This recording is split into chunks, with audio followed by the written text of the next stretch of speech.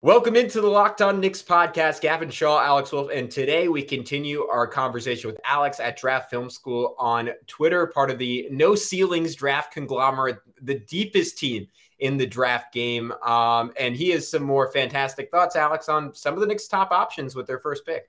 Yeah, we talk about the benefits or maybe drawbacks of drafting a player like Ochai Agbaji. We talk about Malachi Branham. Why is he not getting more top 10 buzz? And could he potentially be a Knicks target if they stick at the 11th pick? Talk about Jeremy Sohan and Tari Eason, two potential guys that could slot in if the Knicks move Julius Randle and need someone to back up Obi Toppin at the power forward spot, and also could use some switchy defenders. Those guys are pretty useful. But we also talk about the idea of maybe the Knicks just pushing this pick to next year into a deeper draft, trading it with some team that wants a shot this year in the lottery and getting a potential lottery pick next year. So we'll talk about that all on this episode of Locked On Knicks. You are Locked On Knicks, your daily New York Knicks podcast, part of the Locked On Podcast Network, your team every day. And I think we see Willis coming out. There he comes right now. Ewing for the win. Yes. Puck left. Now fires it. And he's good. And he's fouled. It's tight. And he is fouled. Anthony for three. Bang! That one goes down. This is all rebound. Back up off the glass. It's good. Becomes infectious. You are Locked On Knicks, your daily New York Knicks podcast. I want to thank you for making Locked On Knicks your first listen today and every day.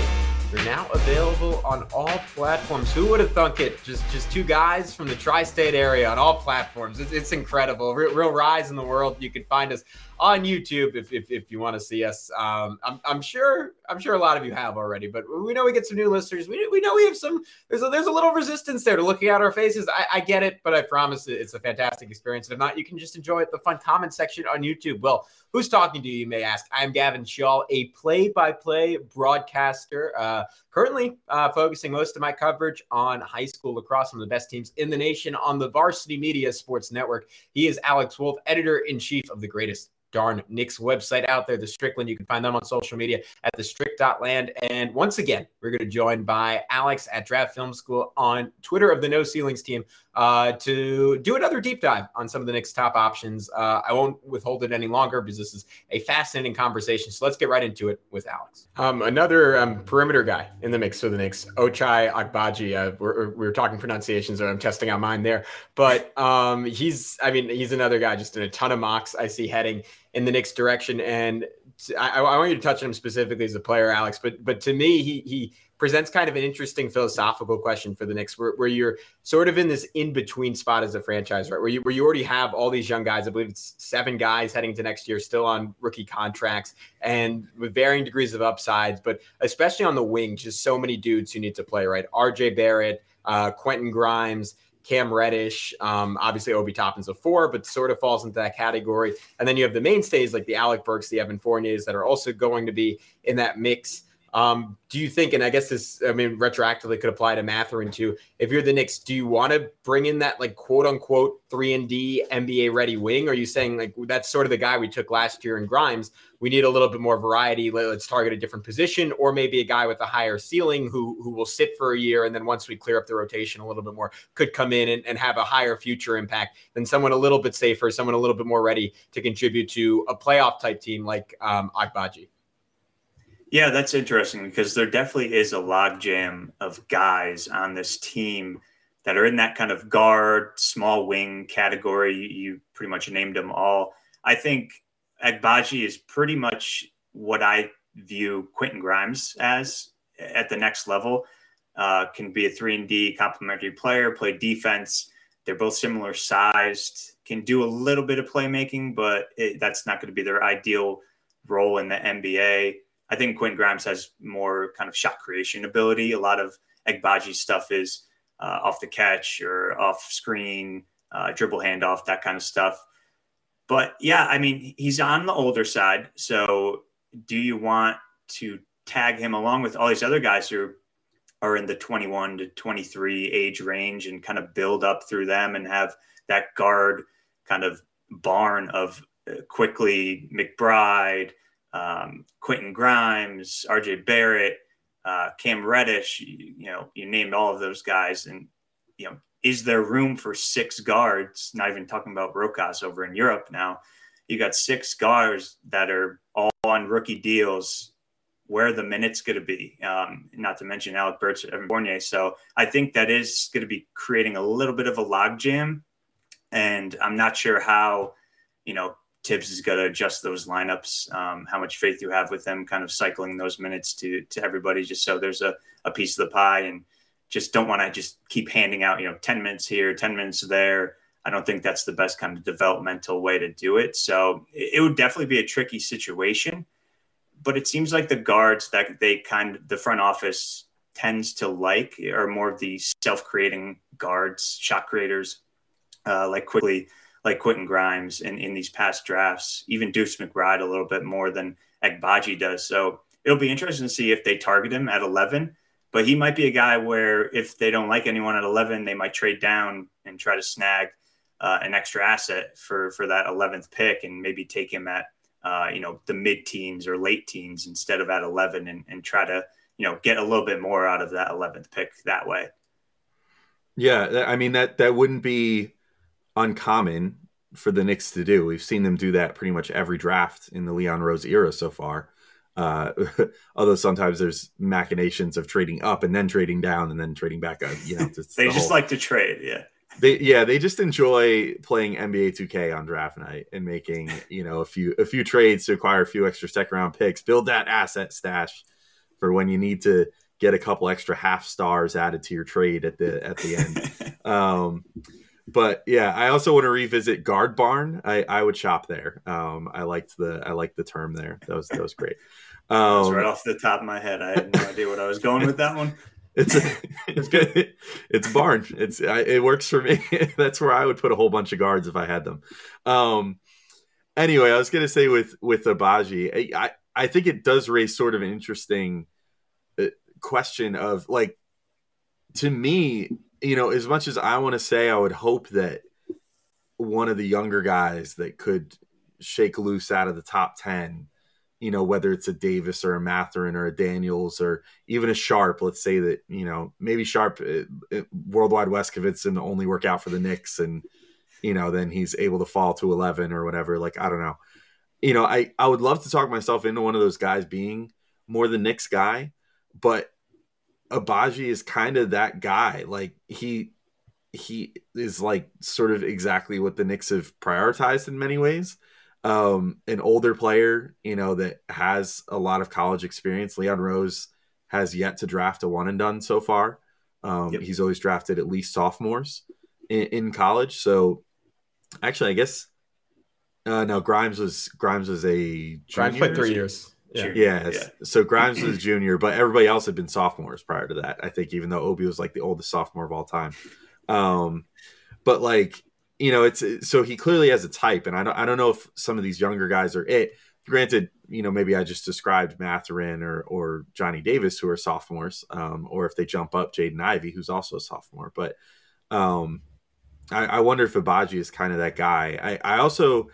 I wasn't initially going to talk about him, but I feel like I need to get a brief thought from you on this. Like, also when we're talking about guys that can create their own shot, that, can do some stuff off the dribble, things like that. Like Ty Washington comes up all the time and linked to the Knicks. And I a lot of people, our mutual friend Prez included, think it's just kind of lazy of like the Kentucky guy goes to Knicks because Knicks love Kentucky, like that's it. But he's, I don't know. I feel like he's very redundant with Quickly, and I kind of question his fit. Like, just to get a quick note on it, because I feel like most of the people listening to this have probably read 10 mock drafts and 9 of them have mocked Ty to the Knicks. What's your general thought on him? Do you think there's too much overlap with Quickly there? You already talked about like the log jam and the guard barn. Like, does that he just add to that? Does he potentially detract from Quickly minutes? Like, how do you feel about Ty? Yeah, I do like Ty as a player in a vacuum on the Knicks. I'm with you. I think he's basically a mirror image of Quickly. He might be a little bit taller, but Quickly has such a long wingspan that I think he makes up for it. They're both, shoot first point guards with a little bit of playmaking, some inconsistent defense, but I think overall solid defenders. I think Ty Washington does a lot more in the mid-range. They both struggle to get to the rim. I think Quickley is a better shooter, at least from a shot creation standpoint from deep. I think Ty Washington only had like one self-created 3-point attempt or something crazy like that at Kentucky, or maybe 3-point make off the dribble or something like that. I don't know, like, if the Knicks take him, what they do with him, because I don't know. You can't really play both of them together. They're both, too undersized, too, same skills, all that. Do you really want those two guys to really split the point guard minutes long term? How do you split that 50-50, 60-40? I don't think either of them is really right now good enough to handle kind of full-time, point guard duties on a, really good playoff team. I just think, they're too redundant, and similar to my feelings on Agbaji with Grimes and overlap there. I think both guys kind of have too much overlap with the guy that just got drafted by the team in the first round. So those are two guys who I like overall in a vacuum, but maybe not the best fit for the Knicks, in my opinion. All right, guys, we are going to be back with Alex to continue our conversation on Malachi Branham, one of my favorite prospects in the whole wide draft. And I'd be willing to put some money on that. If we're willing to put money on that or something else, NBA or just sports related, there's only one place to go. It's betonline.net. They're your number one source for all your betting stats and sports info. You can find all the latest sports developments, league reviews, and news, including this year's basketball playoffs and the start of the Major League Baseball season. BetOnline is your continued source for all your sports wagering information, from live betting to playoffs, esports, and more. And what I'm looking at tonight, that Memphis-Minnesota game. Memphis comes in as a 1-point favorite. I am pounding that Memphis line, pouring my very limited life savings into it. I think Minnesota is dead in the water. That is the kind of heartbreaking loss, following another heartbreaking loss back in Game 3, that I just don't think you come back for. I think Memphis, even though the game's in Minnesota, I think they're ready to close this thing out. They have all the momentum. John Morant has figured out that defense. So I'm pretty confident Memphis is going to pull out that game. If you're also confident, you should head to the website today or use your mobile device to learn more about the trends in action. Bet online, where the game starts. All right, another guard that maybe I certainly like more on the Knicks. Maybe you'll agree with me. Malachi Branham out of Ohio State, another guy who seems to be obviously still in the early stages of the draft process, but maybe just off of internet hype, rising up a little bit.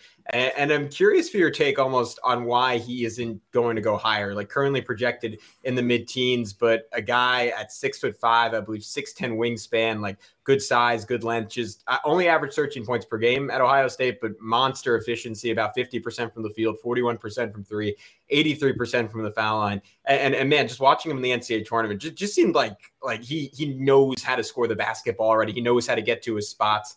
And obviously still very young. Maybe it's the fact that coming out of high school, like at least by NBA draft standards, wasn't that hyped, only the 34th ranked recruit in the country on ESPN. But Alex, why isn't he projected to go higher, and how does he potentially fit on the Knicks? Yeah, I really like Branham. I have him, just at the end of the lottery range. So if the Knicks take him at 11, I think that would be totally fine. He's one of the best pick and roll operators in this class. And maybe not from a passing standpoint, but he is a very underrated passer. But just from a scoring standpoint, he's so comfortable. He plays within himself. Here and there he could throw a pass away, but at the end, he's still 18, I think. One of the younger players in this draft. Again, you mentioned he wasn't the highest recruit, and I think he did catch a lot of people by surprise this year at Ohio State. I don't think anyone really saw him as this one-and-done guy, but he definitely played his way into it. You mentioned the shooting numbers. I don't have any doubts about him shooting the ball at the next level. He could self-create. He could spot up. He can attack closeouts. He's a decent enough athlete. He's got good size. I think he's got the 3-level scoring ability that, we were talking about with Johnny Davis.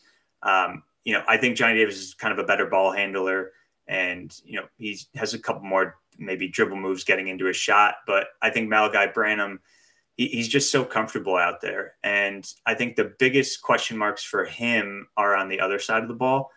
where Johnny Davis is kind of known as a solid defender, probably going to be able to guard one, maybe two positions. I think Malachi Branham, the defense is kind of up in the air, but at the end of the day, he was a freshman in a big conference.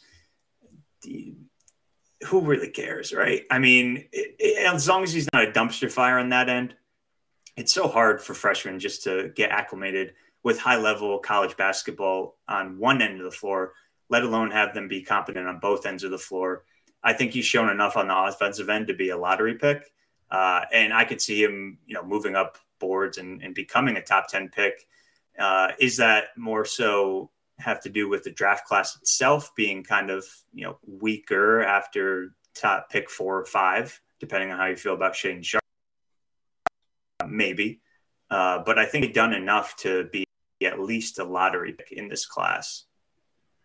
Yeah, I'm kind of curious, where are you at on – I know that it feels like this has happened in the last few drafts, but, there's like the top tier, and then everybody's – especially for this class, their second tier seems to be just this huge mishmash that goes from pick 5 to pick, 20. How big is your second tier in this draft, and how much fluidity do you think there's going to be in terms of guys just being the right fit for the right team, and that maybe getting them overdrafted or underdrafted or whatever, just based off the fact that there's so many guys with distinct skill sets that I think all look like they could be pretty good NBA rotation players in this draft. I don't think there's too much room for lots of duds from the 5 to 20 range in this draft. Yeah, so I think the top 4 is pretty set at this point with Chet, Paolo, Jabari, and Ivy in some order. I have all those guys kind of in the same tier, and then I have Shaedon Sharpe kind of in his own tier, just not based off talent, right? Just based off, I don't know, question mark, mystery man. We haven't seen him play in a while. But I think he's kind of can get into that 4 range, or he can drop depending, on how, he would have played in college. We just don't know. And then after that, I have kind of a bigger group of maybe 10 or so guys, ranging from guys like AJ Griffin at Duke, and Malachi Branham, who we talked about, Jaden Hardy with the Ignite, Dyson Daniels with the Ignite as well. So there's a bunch of different unique players in that basket where it really depends on what the team drafting needs. Do they need scoring? Do they need defense? Do they need a center like Jalen Duren, who's, I think, the youngest player in this class? He's even younger than Shaedon Sharpe, who might not even be eligible for the draft. We don't know yet. So it's really just dependent. It's going to be very team specific, I feel like, in that range of where guys go. But I'm on board with kind of the top group and then a bigger group after that, and kind of pick and choose which player fits best with whichever team is drafting in which slot.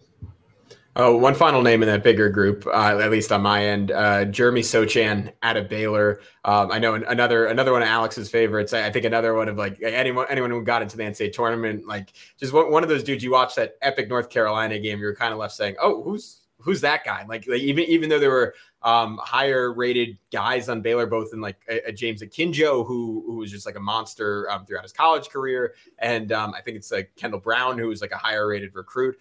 Watching that team was Sochan was the guy who kept popping off the screen again and again. And nominally, I mean, you could also throw Tari Eason in this mix. Wouldn't really have a clear fit on the Knicks. But if you're like me, if you're like a lot of people covering this team, and you think, or maybe more so hope, that they're going to trade Julius Randle this offseason, all of a sudden there's a slot open in that backup power forward spot.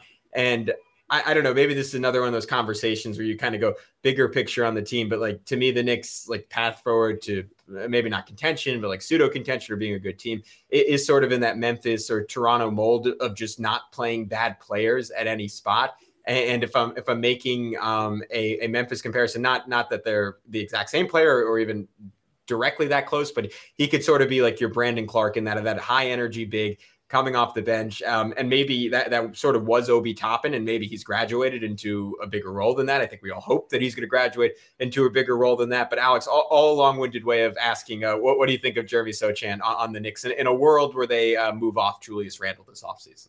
Yeah, so if Julius Randle is no longer in the picture for the Knicks, I think, yeah, why not? I think you mentioned Tari Eason as well. You can't go wrong with either of those if you're looking for kind of a bigger power forward guy who's, versatile defender.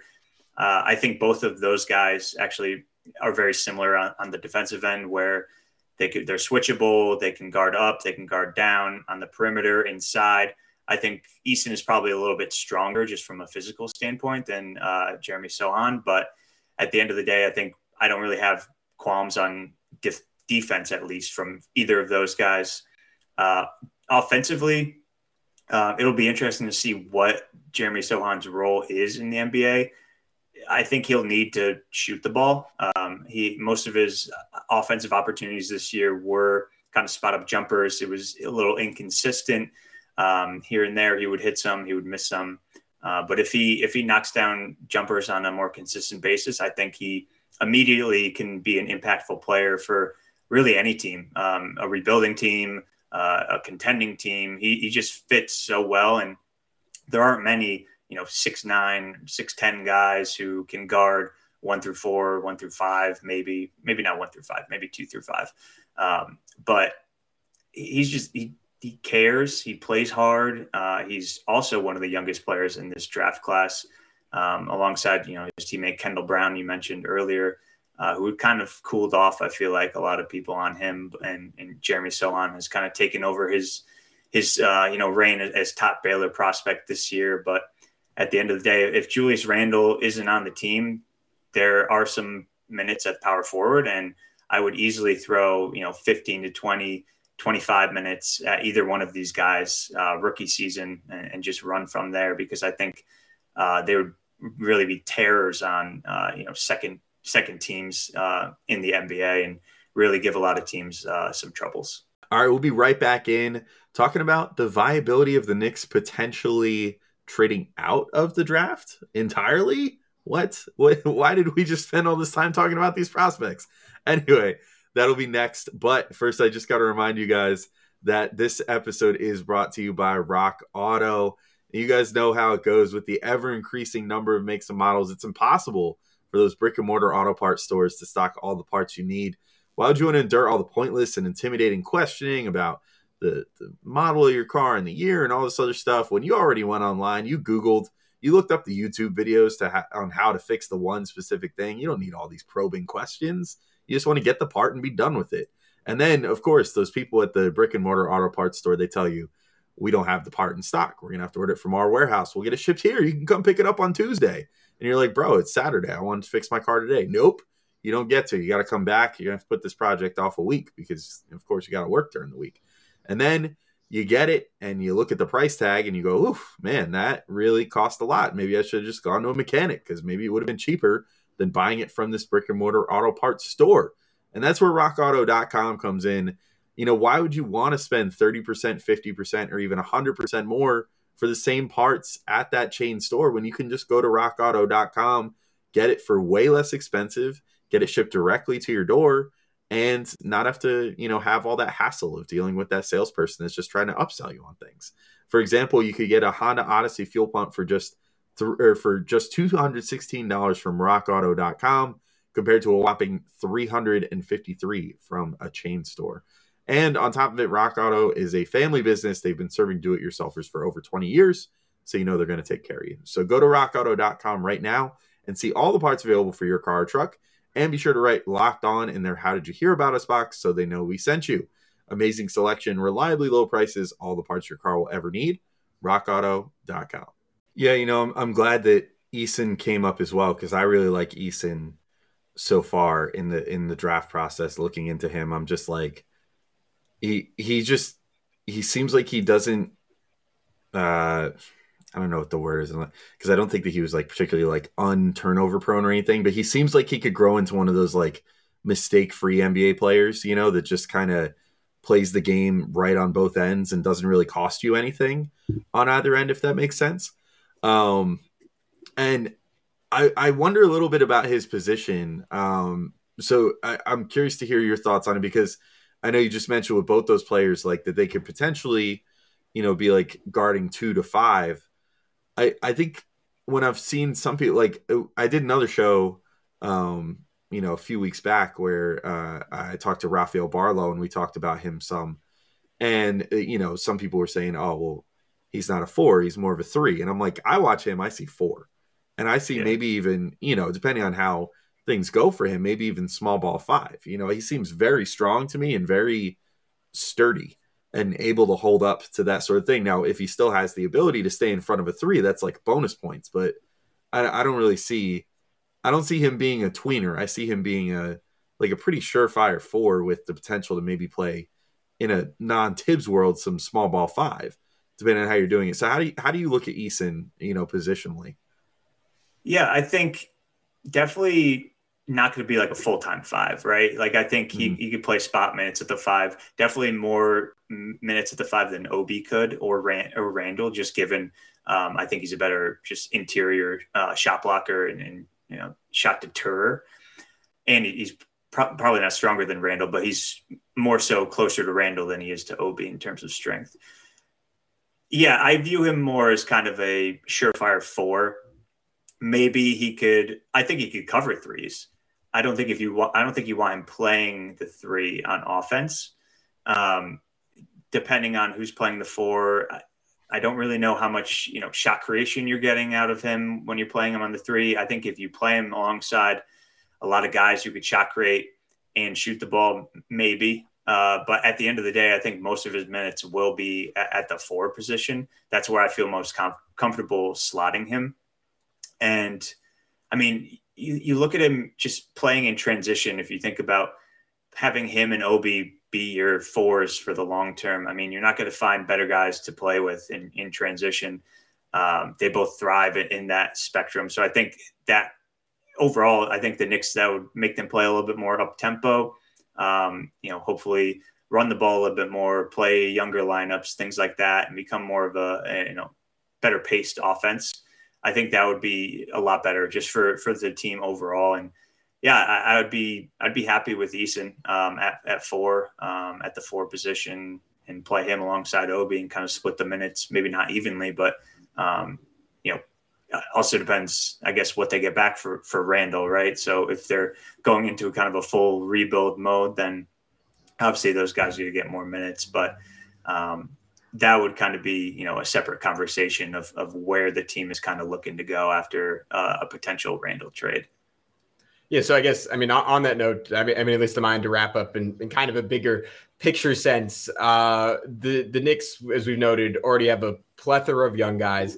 They have all these weird older dudes who, for various reasons, were either too big of a part of a rotation or were basically injured all last year. If you want to go Derrick Rose or Nerlens Noel, I guess this is a long way of saying they have an excess of rotation level NBA players right now. And given that, do you think there's an argument for the Knicks for doing? Obviously, last year they ended up with so many picks, like they still got a couple of rookies who made significant contributions, but essentially doing a version of what they did last year with that Charlotte Hornets trade and kind of trying to punt this pick just a year down the road, even if it's less advantageous in terms of protections that they make with another team, just given that I think, and correct me if I'm off on this, Alex, I think next year's universally considered a deeper draft and certainly maybe like a deeper pool of high-end talent in the top 10.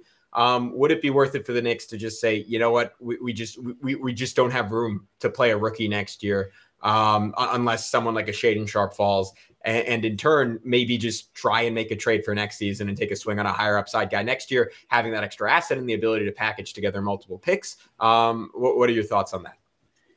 Yeah, I think if they're kind of going to roll the ball out with the same team next year and make some minor changes on the edges, I wouldn't mind them kind of punting this pick till next year. It gives them another year to look at, Cam Reddish, see if you want to extend him, if you want to pay him. Gives them another year to look at guys like Deuce McBride, like Quentin Grimes, even quickly, just to see, if they are your future core, young guards, or if you want to kind of kick the can with them and move on and maybe package them in a bigger trade. Also gives them another year of RJ Barrett. If we see another year of growth from him and they want to extend him and pay him a lot of money, that is going to change kind of the trajectory of the team. I think he's their number one kind of prospect moving forward. So it just gives them another year and more time to look, and Obi too. It just gives them another year to see what you have in these young guys who are still on their rookie year and see kind of how you want to go forward, who you want to add. And yeah, you mentioned the 2023 class, and I think the very, very top of that class is definitely a lot better than this class, with Victor Wembanyama and Scoot Henderson at the top two, and then the Thompson twins who are playing at Overtime Elite right now. I think those are some solid, picks at the top of the class. It depends on the protections, right? Like if they just trade this 11th pick for a lottery protected pick, I don't know if I would do that, but if you can do it for maybe just a top 10 pick, so maybe you could trade it to a team who finishes 11th again. You just get the 11th pick next year. I think I would do that if they do plan to just kind of go back to the drawers table with this same kind of team and play Alec Burks and all those guys again. I don't think adding another young guy is really going to do much for this year. It's kind of going to be a wasted year of a rookie contract, I feel like.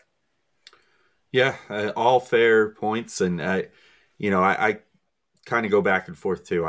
But as disappointing as it would be to walk out of the draft without a player picked, I do think that the Knicks do have such a promising young core that it's like, if you can kick it down the line and it gives you more ammo for a star trade or something, maybe that's worth it. The only way that I would really sort of look at it is like that's kind of disappointing is if they are sort of resigned already to trading Julius Randle and then don't use that pick to draft someone when there should be some good players, like we mentioned, to fill that spot. That would be a little disappointing, although I'm sure they could sign someone in free agency or maybe receive someone back in a trade. But in general, the thought of it is, it's like simultaneously like disappointing, but also would be encouraging if the team did take an honest look in the mirror and were like, do we really want to complicate things further with these young players that were showing so much to end this season? Or do we want to just, go ahead and just take the player and just let it all figure itself out, because talent is talent and, it's good to have more of it than not. But at any rate, Alex, this has been great. A really great conversation about a bunch of different guys. We really appreciate you coming on with us and talking about some prospects, some that we haven't really talked about much, some that we're revisiting after a few weeks. I'm sure that we'll be spending a lot of time on some of the same names, but getting different perspectives because of that. The nature of being in that 11th pick where there seems to be a certain range of guys that could be available.